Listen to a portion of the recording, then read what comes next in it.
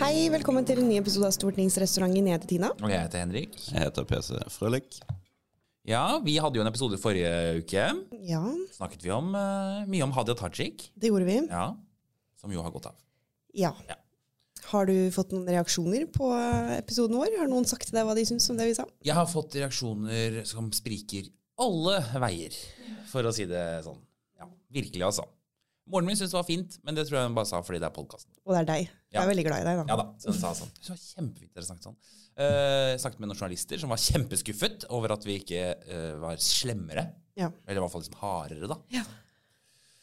Og det har vel sprikt litt på tekstmeldinger til oss alle, kanskje. Ja, vi fikk tilbakemeldinger fra en eldre engasjert lytter, Ja, .com, ja. som også mente at vi var litt snille. Og så har vi fått tilbakemeldinger fra andre som synes det var utrolig bra at vi viste den menneskelige siden av det å være politiker. Og da er vi vel egentlig, som du sa, Henrik, da er vi egentlig der vi skal være. Ja. Det er vanskelig å treffe helt med det, men jeg tror det vi forsøkte å gjøre var jo å prøve å komme med et perspektiv som vi kanskje opplever at ikke så mange rett og slett kan komme med, fordi at de er på utsiden av det miljøet vi er midt inne i. Og prøve å snakke om det på en sånn, liksom, hva skjer med deg som person da, når du står i noe sånt. Og bare for å ha det helt klart, vi forsøkte på ingen måte å unnskylde saken. Vi snakket jo knapt egentlig om saken og innholdet i den. Og det tror jeg vi gjentok sånn 3 ganger. Ja, og det er viktig for oss, for at vi vil jo ikke skape det inntrykket, men allikevel prøve å komme med et litt annet perspektiv da, på hvordan det er å stå i en sånn type storm, og hva det kan gjøre med deg, og hvorfor du kanskje tar de valgene du tar. Og ironisk nok så kunne vi jo sannsynligvis ikke laget denne episoden hvis Hadia Tajik var fra Høyre. Nei, det har vært Ikke sant? vanskelig. Fordi da hadde det hørtes veldig ut som sånn at man liksom unnskyldte og prøvde å pakke inn, og det er veldig synd på henne og sånn. Men når hun er fra et annet parti også, så er det lettere for oss å kunne gi på en måte den delen av det. Og det har jo ikke manglet på hverken podcaster eller aviser eller TV-innslag som har forklart alvoret i saken. Nei. Og så tror jeg Så det det- er, ja. det er begrenset hvor interessant det er også hvis 3 politikere fra Høyre skal sitte og sparke løs på en AP-statsråd som har gått på en smell og har gått av. Det kunne vi selvfølgelig gjort, det er mye å kritisere og så videre, men poenget var ikke å bruke tiden på det i hvert fall. Nei. Og det er sånn, vi kunne vært en slags partipresse og bare liksom hamret løs på Arbeiderpartiet fordi hun er fra Arbeiderpartiet, så skal vi liksom fyre opp. Jeg tror lytterne ikke er så interessert i det. Nei. Ja. Så det, ja. Og så tror jeg at liksom, det er ingen som følger det politiske miljøet som egentlig er noe overrasket over at folk i ulike parti kan mene at folk i et annet parti enn dem er flinke politikere. Og det er ikke en automatikk i at fordi du er fra et annet parti, så bare er du dårlig, liksom. Vi liker deg ikke. Men det er jo litt derfor også, altså jeg tror vi alle har sett på Hadia som eller hun er fortsatt en utrolig dyktig politiker, og vi hadde lyst til å si det, selv om hun hadde gått av og ting var som det var. Men noen synes det er bra, andre synes det er dårlig. Sånn er det. Sånn er det. Sånn, ja. Men er hun i hvert fall tilbake i Stortinget snart? Ja. Og du fikk invitasjon, Henrik. Ja. Altså, det er jo det som skjer hvert år, vel, er vel at statsråden har middag for sin komité. Og for oss er jo da arbeids- og sosialkomiteen skal da ha middag med statsråden. Og den invitasjonen ble sendt til Stortinget da Hadia Tajik var statsråd. Og så kom den til Stortingets postmottak, og så ble det statsrådsskifte. Og da har Stortinget bare klistret på en lapp opp på navnet hennes, hvor det nå står Marte Mjøs Persen. Sånn lim. Det sitter med sånn. Det er veldig sånn åpenbart at det er en lapp som er klistret oppå. Sånn du gjør på barneskolen, sånn lim og klippet. Så var det sånn, så brutal politikken kan være, liksom. Du rekker ikke engang å sende en invitasjon. Før den kommer frem, så har du gått av. Men kan ikke dere fortelle, dette lurer jeg helt genuint på, hvordan i alle dager skjer, altså hva skjer i et departement når denne kometen treffer, og statsråden forsvinner? Hva skjer?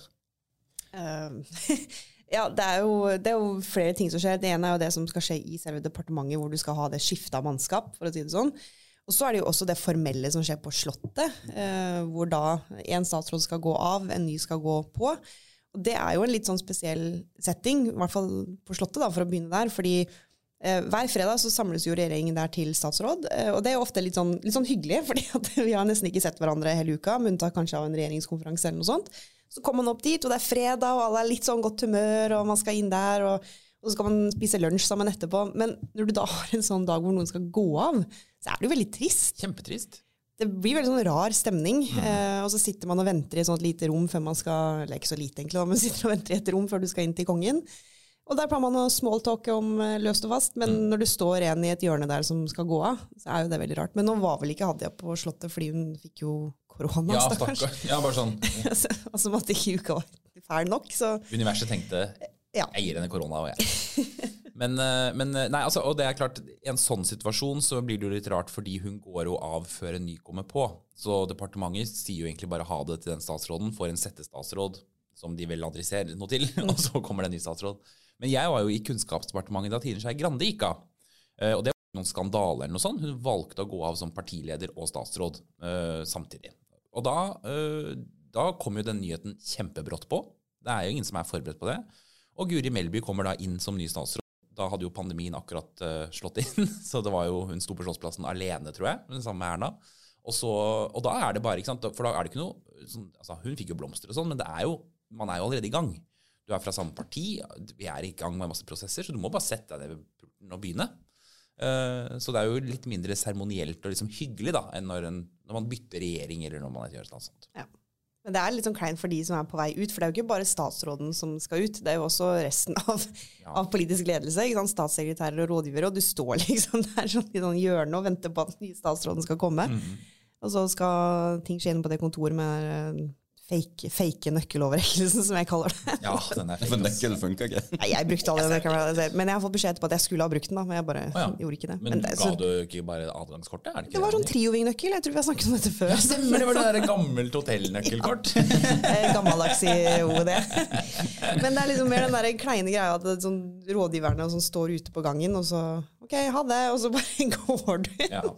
Men det som er litt sånn underkommunisert er at embetsverket er jo veldig vant til å bytte statsråder selvfølgelig, men det er jo irriterende for dem når de bytter veldig ofte, fordi de bruker ganske mye tid på å venne seg til hvordan statsråden liker å jobbe. Noen statsråder liker korte notater, noen liker lange møter, sånn er det hele tiden da. Så jeg tror de alltid er veldig sånn, jeg tror de sladrer mellom departementene sånn der, ikke gjør sånn, og hun hater kaffe, og sånn. Ja, så de er jo veldig flinke til å tilpasse seg, men det er jo, jeg så for det Kunnskapsdepartementet, at de ble litt slitne etter hvert da. Jan Tore og Iselin gikk ut, Trine og jeg kom inn, så gikk Trine ut, Guri kom inn, altså sånn. Men i alle dager da, ja. Kan vi ikke ha en sånn i hvert fall en måned da, så vi kan vende oss litt til hvordan vi skal servere kaffen? Sånn har jo det hatt også. Ja, ikke minst. Det er ikke snakk om Justisdepartementet. De tror jeg bare har gitt opp. Ja. Var det ikke du jeg som snakket, Henrik, om den ene avdelingen som nå ligger i, nå heter det vel ikke AS-delinger, nå heter det AID? Ja. Nei, ja. Som har flyttet mellom en haug av departementer. Ja, altså integreringsavdelingen. Ja. Stakkars integreringsavdelingen. For de var jo Kunnskapsdepartementet da jeg var der. Fordi vi flyttet dem til utdanning, fordi integrering og utdanning henger tett sammen. Men de hadde jo tidligere vært både i justis, de har vært i kommunal, og så har de blitt flyttet nå til ASD. Og det er en sånn veldig fin gjeng som jobber med liksom, integrering da, som må bytte kontorpult hele tiden og få nye e-poster og sånn. Verdens mest irriterende ting å bytte kontor også. Ja. Det tok jo også 3 uker og sånn, med sånn flyttekasser og drit her på huset. De er blitt gode på integrering da, antagelig. De må jo hele tiden integrere seg i nye arbeidsmiljø. Flytte på seg hele tiden. Ja. Stakkars, for meg. Snakker ikke språket der de kommer og skjønner ikke. Nei. Ja. Nei, men nå har det skjedd, og så har de fått ny statsråd i OED igjen. Ja. Så nå altså, de skal jo henge opp bilder av statsrådene som har vært der oppe på veggen, men nå har det vært noen bytter som jeg lurer på om, altså, har de bildene klare? Det må jo hele veien produseres rammer og bilder i et løpende kjør. Ja, det må det. Men nå har Terje Aasland blitt olje- og energiminister. Ja. Terje kjenner jo jeg litt fra Stortinget og Energimiljøkomiteen. Han har jo jobbet på feltet lenge. Er han en gryteklar olje-og-energiminister? En gryteklar. Ok, skal vi sende ukens blomsterkvast til den journalisten? Ja. Kjetil Sørensen i Aftenposten. Ja. Det var det beste spørsmålet på ganske lang tid. Men det tar litt baller å stille et sånt spørsmål. Det er jo veldig slemt. Jeg må forklare hva det er. Altså, det var på pressekonferansen. Da hadde jeg ikke av, og det ble presentert, nei, ikke da hun ikke av, men da det ble presentert ny statsråd. Så sa Støre at nå kommer det en gryteklar statsråd. Og den fantastiske journalisten stiller spørsmålet, ja, burde man ikke hatt det første gangen også? Så dårlig gjort, altså. Men det nesten jeg lurer på, har det vært et veddemål? Sånn, tør du stille det spørsmålet? Nei, det gjør ikke det. Jo, liksom. Men jeg tror kanskje det provoserer en journalist litt når statsministeren sier det. Sånn, nå har jeg en gryteklar statsråd på plass. Og sånn, men kan du ikke alltid gi landet en gryteklar statsråd, liksom? Ja. Ja. Nei, men vi ønsker de hell og lykke med nye oppgaver og nye jobber. Det blir sikkert bra. Nå skal du få bryne deg på Marte Mjøs Persen. Ja da, nå kommer hun over til oss. Og det er jo faktisk litt viktig for oss på Stortinget hvem som er statsråden. Ja. Fordi det er veldig forskjellig. Altså, du kan få en statsråd som er veldig etterrettelig, en som tar masse kontakt, en som du aldri hører noe fra. Så nå er det nye utfordringer. Ja. Det blir gøy. Og Hadia må forberede seg på å bli titulert som tidligere statsråd. Hvordan går? Har du litt erfaring med dine? Ja, det merket meg at alle ting jeg sier ja til nå, så står jeg alltid oppført i programmet som tidligere statsråd, tidligere minister, former minister. Så jeg ble til sånn der tidligere vinner av Idol i 2010. Som nå synger You Raise Me Up på konferanser. Det det jeg gjør nå. Sånn det. Nei. Det er egentlig et signal om at det er teit at du er stortingsrepresentant. De prøver å pimpe opp CV-en din her. Ja, desperat, og så får jeg får ikke gjort så mye med det, men jeg tar med meg det jeg kan få. Ja, sånn er det. Men du da, PC? Sitter fortsatt og tramper holder på å klikke. Sitter og leser om krigen i Ukraina. Og, vi bruker ikke mye tid på dette i podcasten, det forklarte vi tidligere. Det finnes nok av podcaster og glimrende nyhetsformidlere og andre som kan gi veldig mye bedre analyser. Men sitter og følger med hele tiden. Det finnes også, bare så det jeg har sagt, ganske mange skråsikre mennesker du møter på hvor som helst, som gir en soleklar analyse av hva Russland kommer til å gjøre nå. Ja, og ikke minst hva de har advart om i alle år. Og det er mange av de. Men de som topper alt, det er de som lager sånne tråder på Twitter. Nå har de vært vaksineeksperter, eller nå har de vært pandemieksperter, og nå er det plutselig militære analyser, og så lager de sånne tråder på Twitter. Og sånn. Men innimellom er det noe veldig bra. Eller egentlig veldig mye. Twitter er et rart sted, for nå får du alt mellom himmel og jord. Altså krig i iPhones tid er jo bare helt absurd. Altså det er bare, du kan komme over de mest utrolig interessante analysene til ren desinformasjon, til du får livesending av artillerinedslag i sivile boligstrøk i Kharkov. Det er så sykt. Det er så sykt. Krig anno 2022 på iPhone det er en ny erfaring. Til og med også journalister som lenger ut bilder av de sender bilder på Twitter og sånn, så kan russisk militæretterretning finne ut nøyaktig hvor de ukrainske stillingene er. Det kan plutselig kommer et bombardement der de har tatt bilder. Dette er helt nytt for folk. Det er helt ekstraordinært. Men det er jo en litt ny situasjon for Stortinget og oss her inne også, eller Norge da, og nå opplever krig så tett på oss. Og vi har jo snakket litt om hvordan det finnes noen sånne temaer i norsk politikk som på en måte bare ligger over partilinjene og normal politisk debatt da. Hvor krig er et sånn type eksempel. Andre type eksempler som det ikke skal gå politikk i, og man trenger brede forlik og bla bla bla. Kan være pensjon, en sånn type ting. Pandemi var et eksempel, og det ser vi jo litt nå også, at vi blir jo litt kritisert for å mene for mye. Altså hvor er den terskelen på hva skal du si, hva skal du ikke si, og hvor mye skal du mene, og hvor mye skal du overlate til regjeringen å mene noe om. Vi ble jo kjeftet på av podcasten til Arbeiderpartiet som heter Partipressa, for at vi drev med sosiale mediejag, eller skulle ha klikk, eller et eller annet greier. Fordi vi mente noe om Ine Marie skulle ha klikk på, som ikke har Facebook eller Twitter. Hva faen snakker dere om? Og som er leder av Stortingets utenriks- og forsvarskomité. Ja, men det fenomenet, hvordan håndterer man det? Og så er det jo litt nytt for oss som opposisjon da. Altså kanskje vi hadde sagt akkurat det samme, så hvis vi nå satt og styrte landet, så hadde vi sittet her og klagd på et Arbeiderparti som holdt på teit på Facebook. Jeg vet ikke, hva tenker dere? Forskjell på å mene ting om det som skjer i verden, og det som plutselig skulle intervenere gjennom Stortinget og skulle ha vedtak og overta styringen av rattet. Det er jo det stortingsregjereriet som vi ble mest forbannet på i forrige periode. Altså at man mener ting er jo noe man må ha aksept for. Altså, Høyre gikk ut og mente et par uker før denne invasjonen skjedde at nå måtte vi øke støtten til Ukraina. Og det skulle liksom, nå spiller dere politikk og sånn. Og så ender man opp med å donere det tredoblede. Det er jo sånn politikk fungerer. Man går ut og mener ting i forkant, og så responderer regjeringen, og så blir det, og så ender det bra. Men da må man jo tåle at man har meninger også om utenrikspolitiske spørsmål, selv om i de store, lange linjene så er det jo bred politisk enighet om håndteringen. Men det er jo interessant at Støre var ute nå og snakket om altså først et lite spark til oss på beredskap, og at vi hadde ansvar for tingenes tilstand nå, etter at vi har styrt i 8 år, og det har han jo for så vidt rett i, men vi skjems jo heller ikke av det. At det er bedre enn det var. Men så på en måte sier, nå trenger vi brede forlik. Og det er fint, altså jeg tror vår holdning vil alltid være at vi også ønsker å få til det, men det er interessant hvor den streken går på hva passer seg for et forlik og hva gjør ikke det. Fordi når strømkrisa begynte for eksempel, så var det ikke interessant å snakke om noe forlik i det hele tatt. Da skulle de styre alt selv sammen med SV og så videre. Nå er kanskje ting annerledes, og det er jo et litt annet tema selvfølgelig, men det er litt fascinerende å finne ut hvordan tråkker du rett eller feil i de sakene. Det kan i hvert fall ikke være et prinsipp noen ganger. Altså det er liksom, enten så er det, eller så er det ikke. Så jeg synes det er også litt sånn rart, og det er i hvert fall en rar invitasjon til et forlik å begynne med å si at du er dritt. Men nå må vi bli enige. Og det, Men tror du det også er fordi at han tenker at dette kan bli krevende med SV? Ja.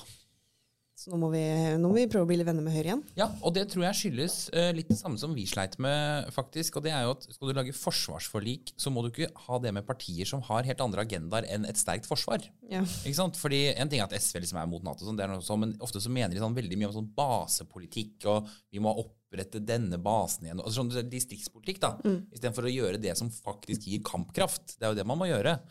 Og det merket vi også med mindre partier da vi styrte, og man hadde forsvarsforlik og sånne ting, var at mindre partier var mer opptatt av en eller annen sak hvor en eller annen representant var fra, enn det som er liksom det viktige for å bygge landet. Da. Men det tar seg godt ut hvis vi er med på et forsvarsforlik. Altså det er jo det er helt i tråd med det vi har sagt. Vi driver ikke og setter oss ned og protesterer bare fordi det er Ap som sitter i regjering. Vi skal skaffe landet et godt forsvar. Jeg tror det kan bli bra. Men jeg kjenner jo innimellom at altså, den biter ikke så mye foreløpig, men det er sånn type kritikk jeg er redd for nå i opposisjon. Altså jeg synes det er mange ganger jeg tar sånn mental test med meg selv før jeg skal si noe i pressen, sånn, for at instinktet mitt dette er kleint. Instinktet mitt jeg skal bare oppføre meg som at jeg fortsatt satt og styrte landet. Jeg har ikke lyst til å være en sånn der pirkete, dette er ikke bra nok person. Jeg synes det er ubehagelig og kleint.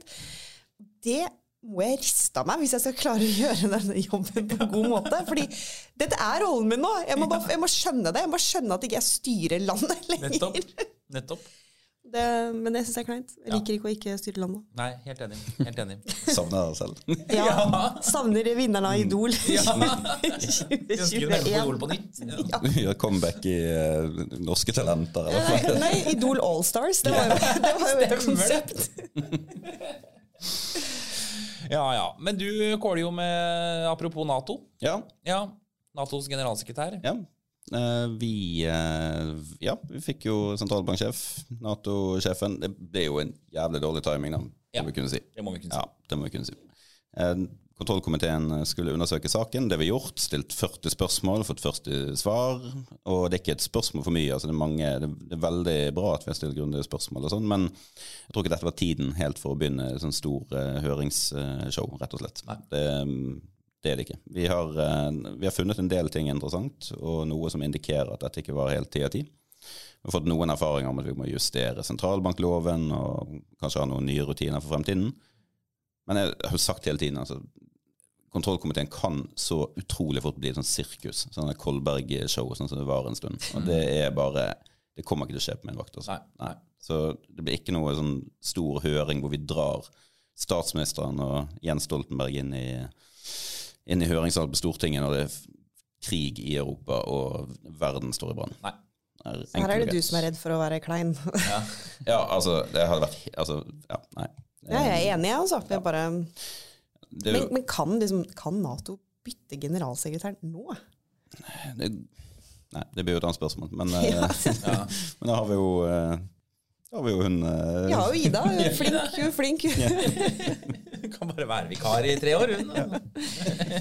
Ja, nei, men jeg tror dette er riktig vurdering, men hva... Altså, saken er jo ikke lagt bort. Nei. Det er jo ikke, altså, problemene står jo egentlig foran oss, fordi at regjeringen har en statsminister som skal styre finanspolitikken, og inhabil med sentralbanksjefen som skal styre pengepolitikken. Altså, en helt ekstraordinær situasjon. Ja. De har satt landet i en helt sprø situasjon. Det kan opp så mange habilitetsproblemer og ting på horisonten, og da skal vi følge med og kontrollere dette. Og sånn, så saken den kommer jo til å pågå. Vi kan ta den opp når vi vil også. Men akkurat her og nå så var timingen helt feil. Så litt sånn enkelt forklart, så utnevnelsen kanskje litt shady, men den innenfor?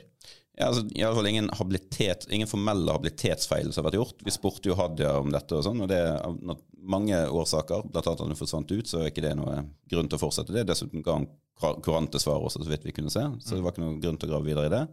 Det heller ikke noe formelle brudd på sentralbankloven, men vi avdekket jo at loven ganske svak. Altså, men hvordan det mulig? Ikke den liksom... Jo, men altså, den veldig merkelig. Altså, så vi snakket om sånn, stesønnen til en komitésekretær på Stortinget kan aldri noensinne bli sentralbanksjef fordi at koblingen for sterk. Men som tidligere partilederen og statsministeren som har utpekt sin statsminister-etterfølger, kan bli utnevnt av den statsminister-etterfølgeren, eller hans regjering i hvert fall, til å bli sentralbanksjef, og det helt kurant, ikke i strid med loven. Altså her et eller annet som mangler i den loven. Men det er ikke mange år siden den loven... Nei, det var i 2019 eller 2018. Ja, det var det. Hvorfor var vi ikke... Altså jeg føler liksom at vi burde vært forutseende for den situasjonen. Hvorfor var vi ikke det? Nei, det ble faktisk til og med diskutert at man ville ikke automatisk utelukke at en tidligere for eksempel finansminister eller statsminister kunne bli sentralbanksjef. Så man ville ikke ha et absolutt forbud. Så det ble faktisk diskutert. Det var altså bare en dårlig vurdering, tror jeg. Ja. Men det får vi komme tilbake til. Det blir i hvert fall ikke noen sånn voldsom nye runder med spørsmål og pressekonferanser nå. Nei. Nå går jeg tilbake igjen på det grå kontoret. Ja. Gjemmer deg, ligger som en gjedde i sivet. Ja, dukker opp neste gang. Eller så tenk det showet du kunne hatt noen PC, og så bare gir du fra denne scenen. Du kunne sitte der. Ja. Altså, hadde sneiet toppen og farget håret grått og fått med en krans og blitt Martin Kolberg 2, så kunne vi selvfølgelig hatt dette gående i et år. Kunne vært på Lindmo, du. Ja. Men nei da. Slenge fra deg alle muligheter. Ja, da ser du. Ja. Det tok en lodd i livet. Vi får se om du har samme holdning til dette om sånn, når vi på det 6. året i opposisjon, om du fortsatt... Da kommer du til å være en dust. Da har du blitt Martin Kolberg i løpet av de årene. Blitt skalla. Ja. Men krigen får jo mange konsekvenser. Ja. Også på prisene til helt vanlige folk. Den gjør det. Nå ser vi jo at strømprisene jo fortsatt høy, bensin- og dieselprisene blir høye, matvareprisene kan bli høye, og dette i kombo med at vi må vente oss høyere rente, miste kjøpekraft. Det er mange ting som nå også kommer til å treffe det norske samfunnet.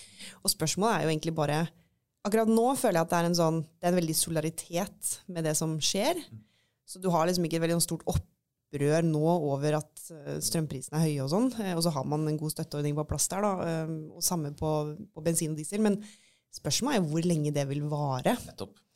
Og hvordan håndterer vi det da, når ikke dette varer lenger? Jeg tror godt om det norske folk også, men det kan jo hende at vi etter et par måneder med dette tenker, ok, nå må liksom politikerne på banen, og vi har jo begynt å snakke oss inn i en sånn greie hvor enhver økning i kostnader på et eller annet skal liksom kompenseres. Ja. Det jo en farlig spiral, men det ekstremt vanskelig å stå imot.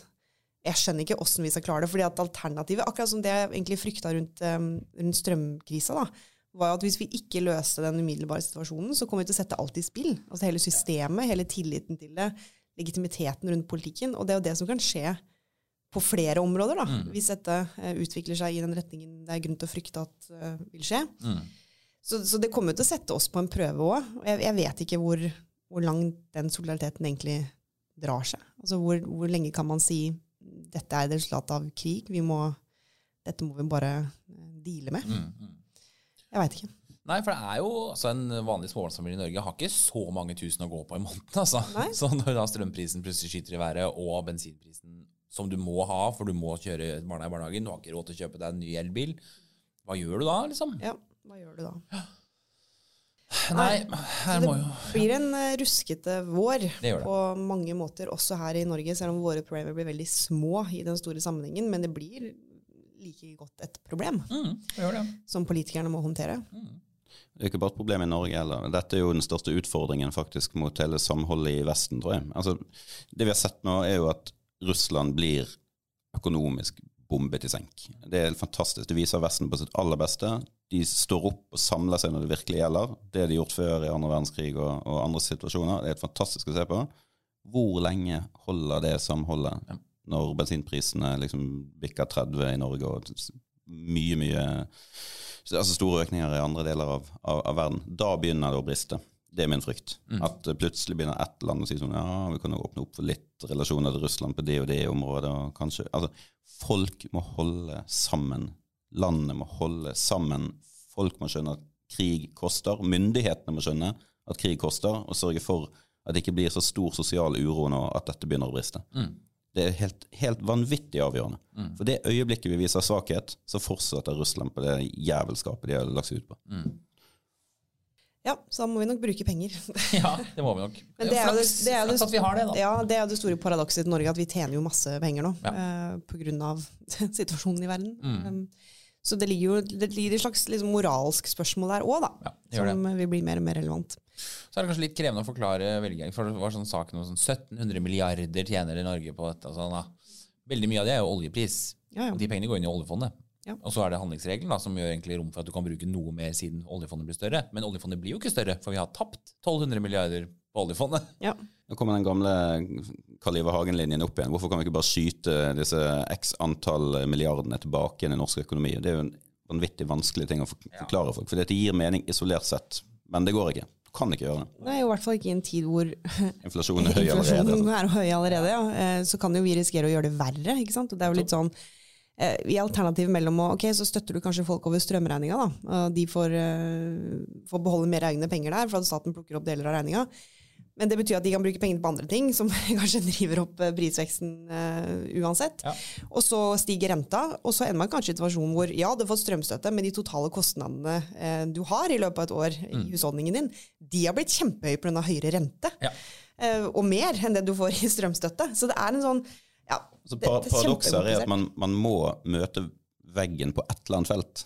Det kan bare ikke være på strøm, for det noe alle trenger. Det kan kanskje ikke være matvare, eller kan ikke være matvarepriser, for det trenger folk også. Men et eller annet sted så vil folk møte økonomisk utfordrende tider, og alternativet til det bare enda høyere inflasjon. Det sinnssykt vanskelig for dere finanspolitikere å finne denne balansen. Ja, det det. Hvor skal folk møte veggen, Tina? Altså det er helt grusomt. Ja, kan jeg bytte komité? Nei. Nei, men det blir kjempevanskelig. Jeg tror egentlig at det beste politikere kan gjøre nå, også å begynne å bare være litt ærlige og åpne på at folk må stålsette seg litt. Vi kan ikke nå begynne å snakke om at dette må vi løse, og dette står bare på politisk vilje og sånn, for det vil ikke være sånn i alle disse sakene. Det vil måtte skje at vi gjør ting som motsatt av det folk vil. Litt sånn som sentralbanken må gjøre innimellom. Men heldigvis skal de være uavhengige av politikk. Ja, det skal de jo heldigvis være, og det de jo helt uavhengige av. Helt uavhengig. Ja, hvis du spør Geir i kommentarfeltet med norsk flagg i bakgrunnen og solbriller på, hvis du spør han, tror du Stoltenberg helt 100% uavhengig? Kanskje ikke 100%? Nei. Men her må vi også bli litt flinke til å dra oss selv ut av bobla vår, for bobla vår de kommentarfeltene, og på en måte det vi går i hver dag. Men jeg klarer ikke tro på at folk flest der. Jeg tror det mer aksept og forståelse i den norske befolkningen for at ting innimellom vanskelig, og du kan ikke løse alt med noen oljemilliarder eller et eller annet. Jeg tror det. Ja, og det som kanskje formidler det litt nå, jo at da det var strømkrise, så var det ingen som skjønte hvorfor det høy strømpris nå. Og så noen snakket om kabler, og noen snakket om gasspriser. Det ble forvirret. Nå det helt åpenbart hvorfor bensinen dyr. Det at det krig i Russland, og ingen vil kjøpe russisk olje. Så det kanskje lettere å forstå, men månedsregnskapet skal gå opp da. Det skal det.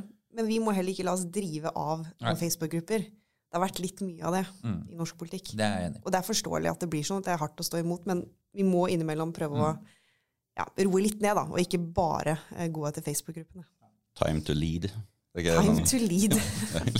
Skulle hatt sånn der filmmusikk i bakgrunnen. Jeg tror valgkampslagordet er en amerikansk prosent. Det er bra. Kanskje vi har funnet det igjen. Kanskje vi skal gå til valg på det 2025? Ja, kanskje det. Det er på tide å lede. Ja. Ikke dilte. Nei, men det blir tøffe tider, og så er det mest usosiale man kan gjøre, det er at renten øker. Det betyr økte kostnader for de med lån, og mer penger for de som har penger i banken. Nettopp. Så det er det verste, egentlig. Ja, verden blir mørkere og mørkere, men det blir lysere og lysere i løpet av våren. Gratulerer, Henrik. Tusen takk. Jeg går og legger meg. God morgen, Norge. Ja. Ja, nå faste lavensboll. Ok, ha det bra alle sammen. Ha det.